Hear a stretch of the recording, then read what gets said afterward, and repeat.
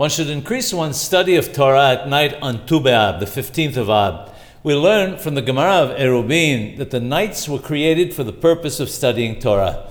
The Shulchan Aruch states that one should make the effort every night, without missing one, to study Torah. The Rama adds that a man learns the majority of his wisdom at night. The reason why one should increase the amount of Torah study that one does from the 15th of Av is because that's when the nights start to lengthen. There are parts of the world in which the nights lengthen at a different time of year. In those areas, one should start to increase the amount of time spent learning Torah at night when the nights start to lengthen there.